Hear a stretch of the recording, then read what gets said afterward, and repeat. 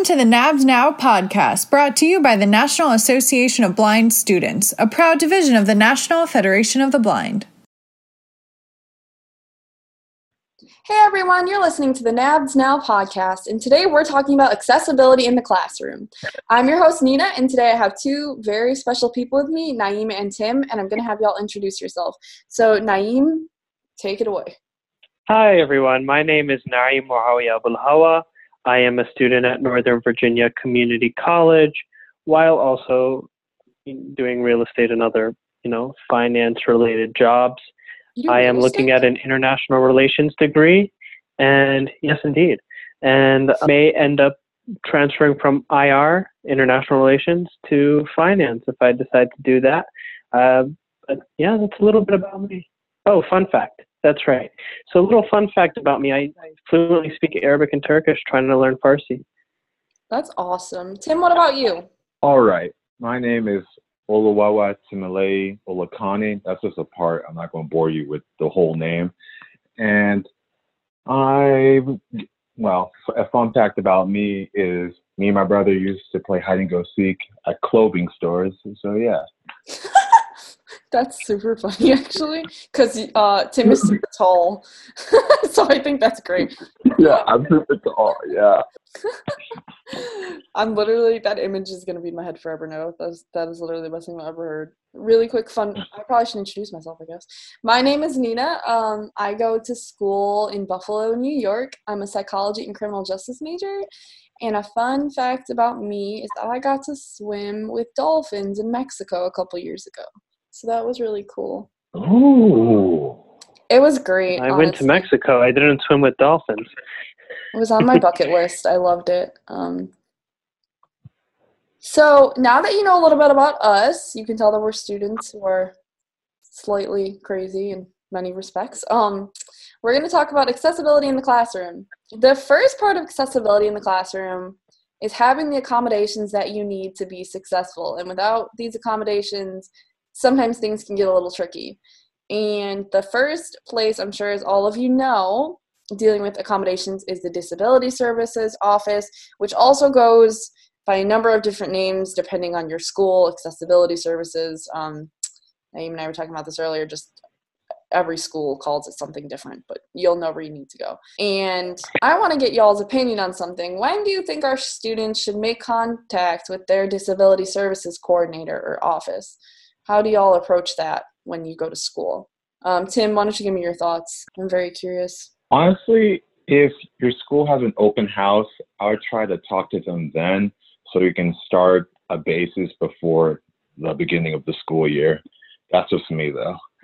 That's a really great point. What do you think, Naeem? Because I actually did that. When I was at open house, I was meeting with my admissions counselor, and he actually introduced me to the Disability Services Coordinator. And I was lucky that I had a really proactive person with me who worked at the school. But if not, you have the right to ask to meet your Disability Services Coordinator.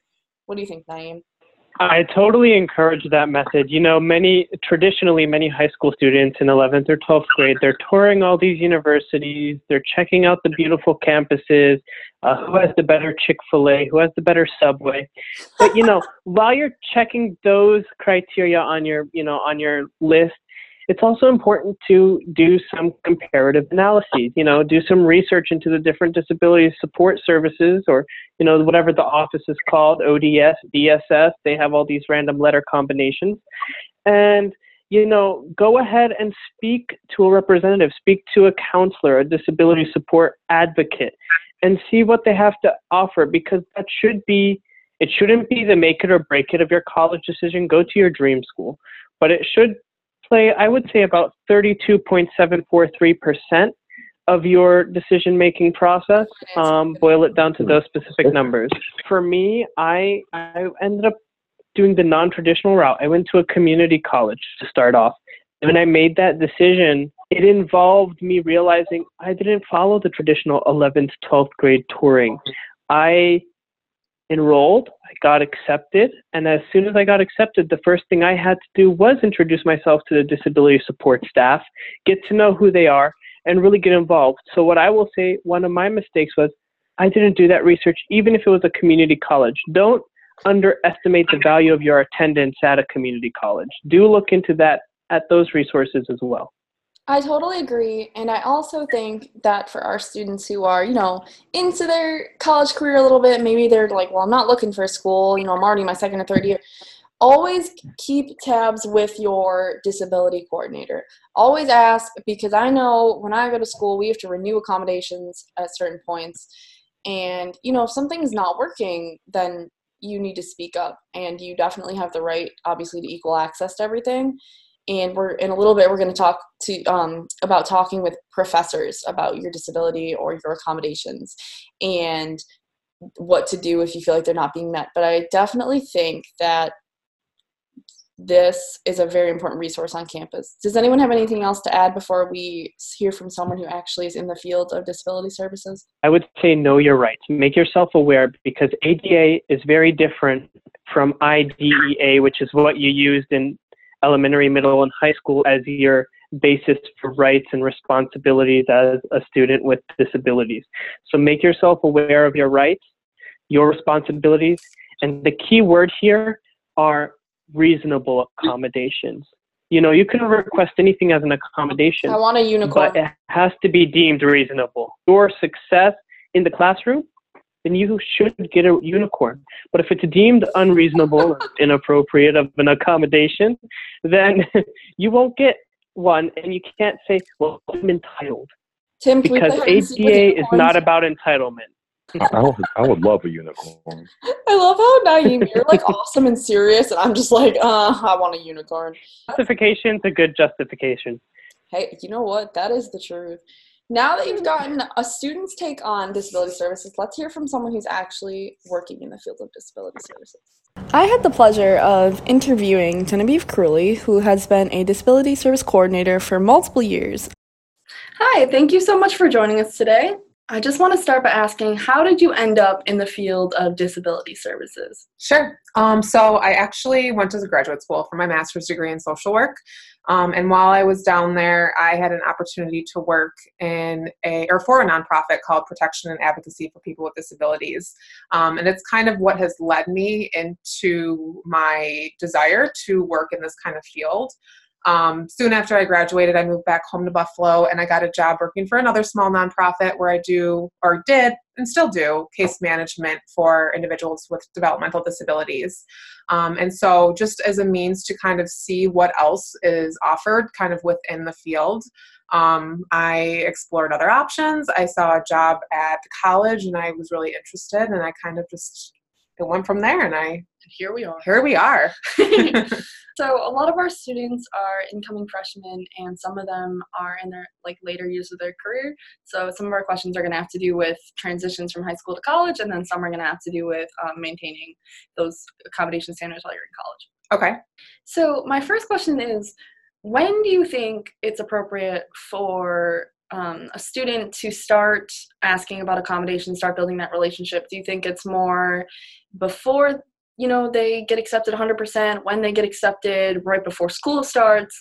In your opinion, when do you think is a really good timeline for our students to prepare themselves? Truthfully, I don't think that there's ever a bad time to start doing that. I do work with students who technically have not been admitted into a college yet, who are just inquiring about services that we would be able to provide at the college level, specifically at the college that we're at.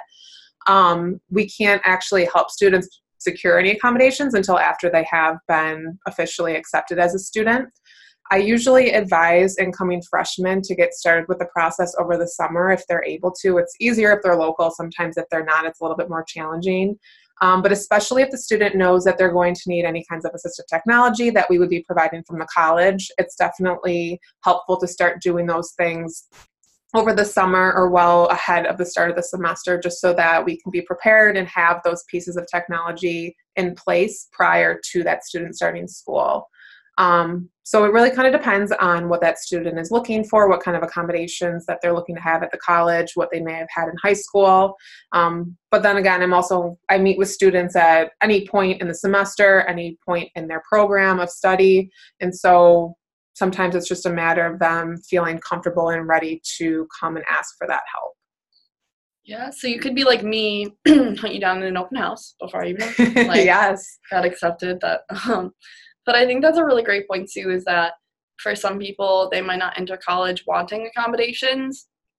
And so it might take a semester for them to be like, hey, you know, I used to have extended time on my tests in high school, and I came into college not wanting to be different per se, and I actually kind of need that extended time. And so you, can you just explain briefly to our students how you can kind of, you know, always come back for accommodations, right? Like you don't have to file them once in your, you know, month before school starts and then that's it. Like they can continually adapt and Oh, yeah, absolutely. So any accommodations here at the school, I don't generally take accommodations away. Once they're in place, they're kind of in place. But at any point, we allow students to kind of build upon that. But in regards to what you were saying about students entering college and not being sure whether or not they want to use those accommodations that they may have had in high school, I always try my best to encourage students just to at least meet with me and kind of see what we have.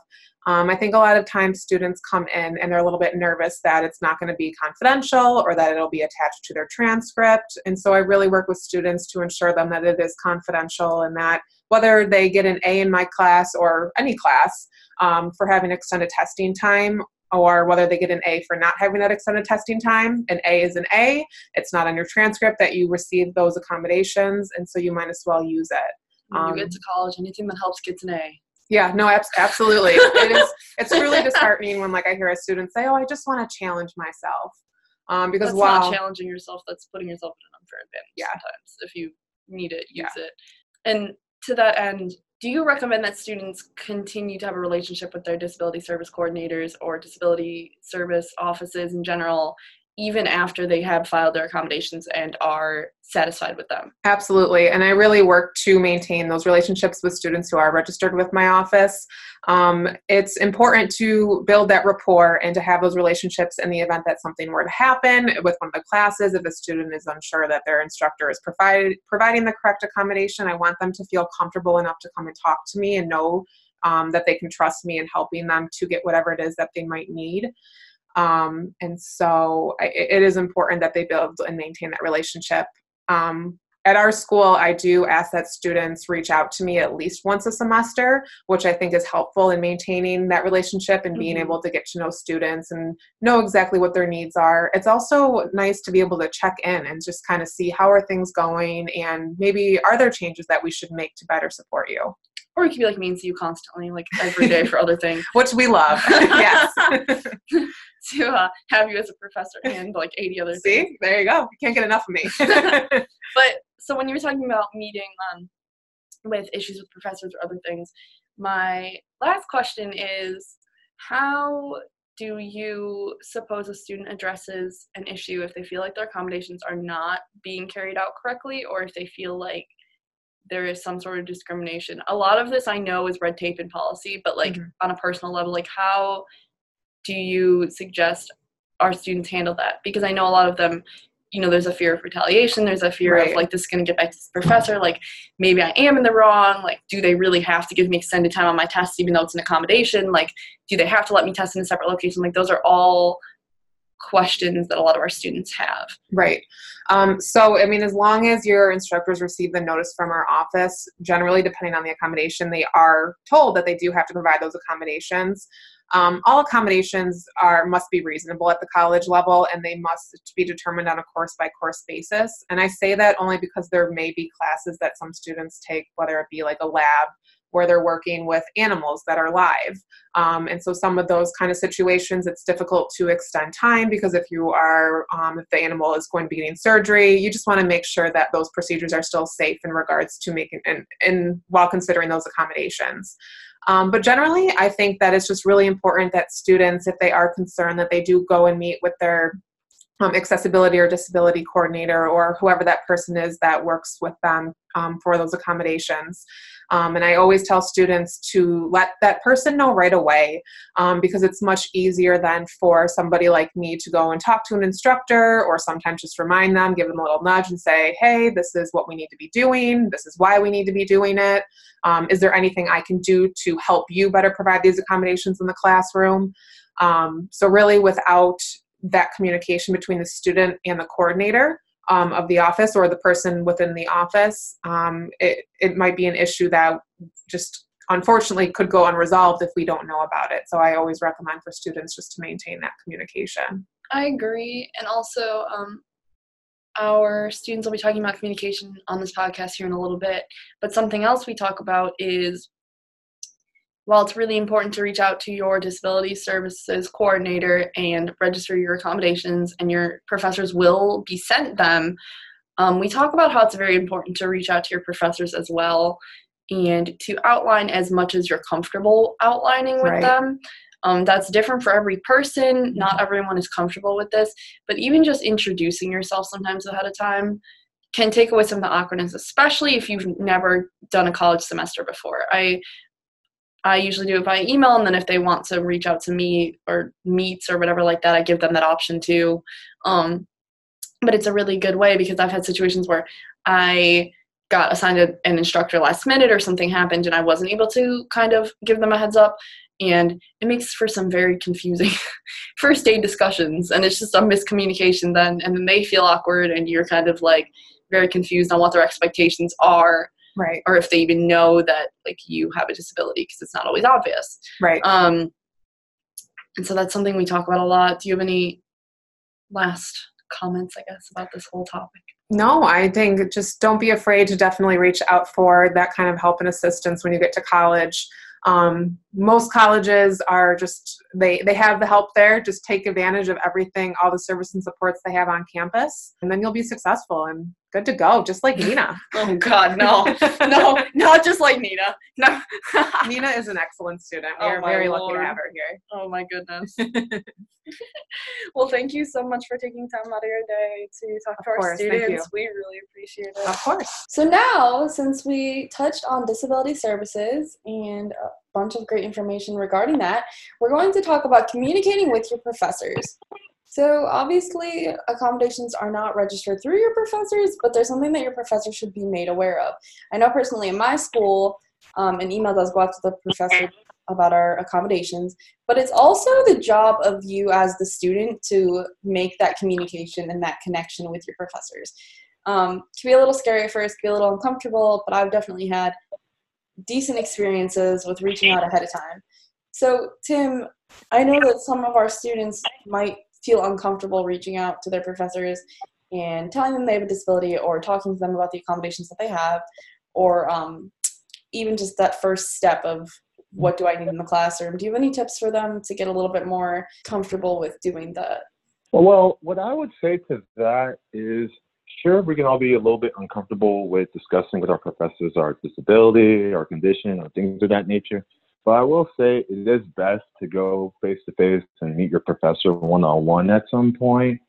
Now, what time and what day you want to meet with your professor is totally up to you. But I feel like you should get that one-on-one time so they can truly get to know your condition. Because if you tell them your condition over the phone or in an email, you really don't get it, in my opinion, unless you and your professor are talking about face-to-face and what happens and what you need personally and how you would like it to be given to you. I feel like all of those can truly help you be successful in your class.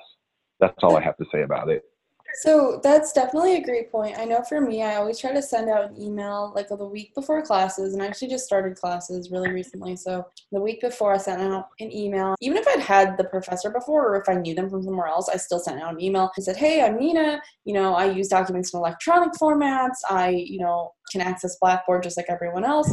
Blah, blah, blah. If you have any questions or any concerns, blindness related or otherwise, don't hesitate to reach out to me. We can meet before if you feel comfortable, like whatever. I don't personally always meet with them ahead of time because of scheduling, but I definitely think it helps. And I'll give you an example of something that happened. So I didn't have an instructor for my class until the day I started the class. And I saw her name that morning, and I was already going to a different class. And I was like, I don't have time. So I didn't touch base with her at all until I was in the classroom. And even though I introduced myself with the rest of the class during icebreakers or whatnot, afterwards I made sure to go up to her desk and say, hey, I wanted to formally introduce myself. My name's Nina. Don't worry about the PowerPoints, X, Y, and Z. That's fine. I just, ask that if there's something not on Blackboard, you send it to me electronically, that sort of thing. So it's really important to take the first step, because in college, your professors won't, and it's not their job to. It's our job. And it's also your job to determine how much information you want to share. So if you don't want to get into how much you can see and what you do, what you need, and blah, blah, blah, that's fine. If you just want to tell them as basic, as little as you need to, that's also fine. If you want to advocate and educate and have a really deep conversation with them and, integrate that into your class a little bit more, that's great too. It's more about your comfort level. I know, Naeem, you said that you had some very interesting accessibility experiences with the beginning of this semester, so I'd love for you to share those with our students. So I will quickly review two experiences, polar opposites. You want the good news or the bad news first type philosophy? I go with, let me give you the bad news so we can end on a happy note. I'm an optimist that way.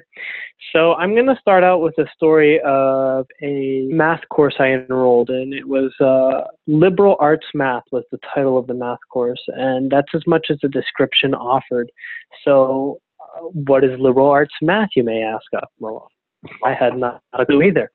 So, I started a couple weeks before the course by emailing the professor. We started the dialogue. And then, everything was going smoothly via email. We decided to sit down and talk in person. Hey, Dr. Lesser, how are you? How's everything? She's like, all is well with me. How's everything with you? Hey, it's great, corresponding with you via email. She was almost horrified that a blind person was going to be in her class, that a blind person was going to use some of the online programs. But I learned I don't have to walk in expecting her to be at my level. I just have to walk in with patience, a sense of advocacy and articulation, and a willingness to educate. And I had to sit down with her and explain to her, yes, there are some inaccessible online programs. I will have to explore the program. If you can give me access to the program prior to starting the course, I'd appreciate it. I'd be happy to take a night and explore the program and get back to you with my feedback. The other thing is she was like, there's going to be some, graphing components. And I was like, we will have to explore these or explore options. So, to spare you guys the nitty gritty, it took some testing. Some things worked, some things didn't work. I had to communicate what didn't work. I had to come with alternatives as well, not just, oh, this didn't work, figure it out for me, thank you, bye.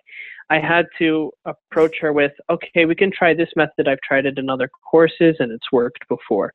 So yeah, the dialogue has to start earlier rather than later to give yourself time, room, and space for that kind of, mumbo jumbo to happen. Real quick, I will leave you guys with a positive experience I just had today. So I enrolled in an advanced Arabic course. It's an online course. And to get into this course, I had to take a placement test because I haven't taken any other Arabic courses, but as earlier stated, I'm fluent. Went ahead, took the placement test, passed as expected. Maybe I'm arrogant and cocky. But I managed to get in.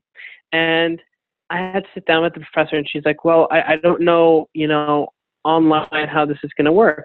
It was a 30-minute conversation, a demonstration that I've used that particular online platform before, Canvas, and the resources available, I've used those before, and I just had to show her as opposed to explain to her. So sometimes instead of talking, demonstrate if you have the time. And if the professor's, willing.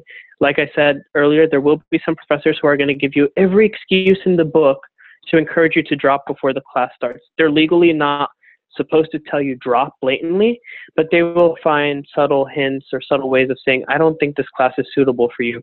It's not that they don't want you in their class, because the more students, the more money for the university. I hate to be frank that way. They don't want you in the class because for them, they don't know if they'll be able to best help you. And you have to let them know that you understand that as a student, you are expected to help yourself as well, just as much as any other student. So be confident, be clear, goals-oriented, and articulate very well. Thank you. I definitely agree with that. I've had really good experiences as of late. I enrolled in a math class. It was statistics. I love statistics. I've taken a college level before. And the online program and the general format of the course was not really accessible. And that wasn't really through the fault of the instructor. That was more like what my school uses and things like that. And so I was able to get my textbook in Braille, and I was actually able to set up meeting times with the instructor and use the textbook as opposed to using like the book and online programs that aren't accessible. So she was super willing to work with me. I'm a statistics nerd. I love statistics. But so that's probably part of it. But it's honestly just figuring out what works for you. You have to make that first step in contacting. You have to be proactive, even though it's a little uncomfortable. And I know that other blind students are always more than happy to offer advice also on what to say and how do I go about doing this, because it is kind of nerve-wracking at first, because in high school it's not like that. It's a completely different ballgame, I think, with advocating sometimes. Not that you don't advocate, it's just a different type of environment.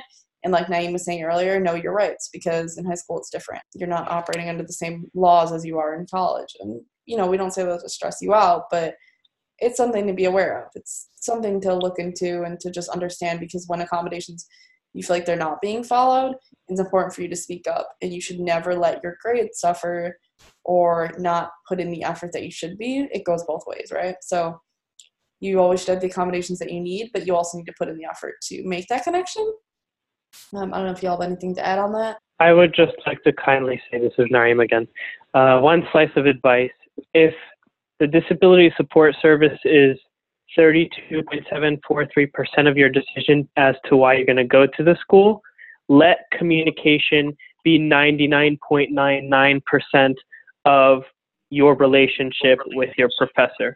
The communication should not be one-sided. The communication should not be one person in charge, where one is dominant and one submits to the will of the other. The communication has to be two-way, mutually beneficial, and each party involved should be well aware of their rights and responsibilities.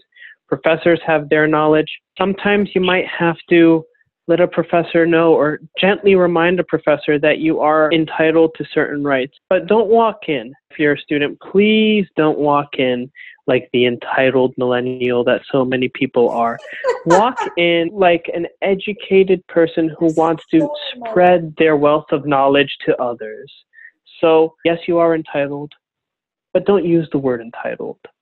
And also, they have knowledge. I have certain rights on our accommodations too. So professors definitely have knowledge, but we also have knowledge on their accommodations. I think as students, that's something you need to remember.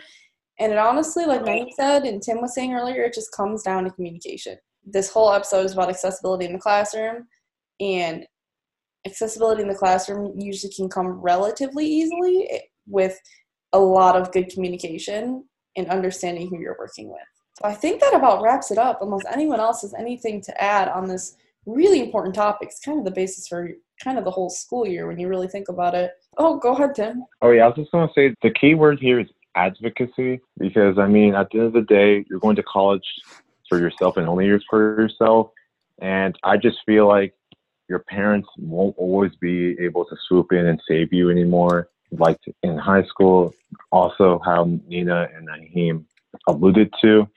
So no matter how uncomfortable or how hard it is to do it, you have to make communication clear and clear cut. You just have to do it. There's no other way to go about it. So that's all. And I don't know if it's the real estate investor agent in me that's, yes, both, in me that's telling me this, but network. You know, I know that may not sound like something you want to do in college, but maintain your relationship with your professors, because you may find that you're taking another class with that professor two or three semesters down the road. Maintain your relationship with the disability support services. Never feel like, oh, I don't need them anymore. Bye, I'm out. Maintain that relationship. There may be semesters where you'll need them more than others, but use them when you need them, and don't say goodbye just because you think you haven't been using them this semester. So networking is key. And Tim, it is also good for you to network, because they could also write your recommendation letters later on in the years. So it is really important for you to leave an impact on your professor. Internships and opportunities that I've gotten, a lot of research opportunities are coming up because I have that relationship with professors that I had before. And y'all will find out, this is a whole other conversation, but even the professors who like advise certain clubs you're in and stuff are wealth of information. Like I run a debate club for my school, and the advisor of that also like is really cool with different internships and stuff, and I've never even had her for a class. So just use all the resources you can and make sure to communicate and draw on your support networks that you all do have. Oh yeah. I want to thank everyone for listening. I hope that you guys found this helpful, and we can't wait to talk with you again in our next episode. Bye everyone. Bye.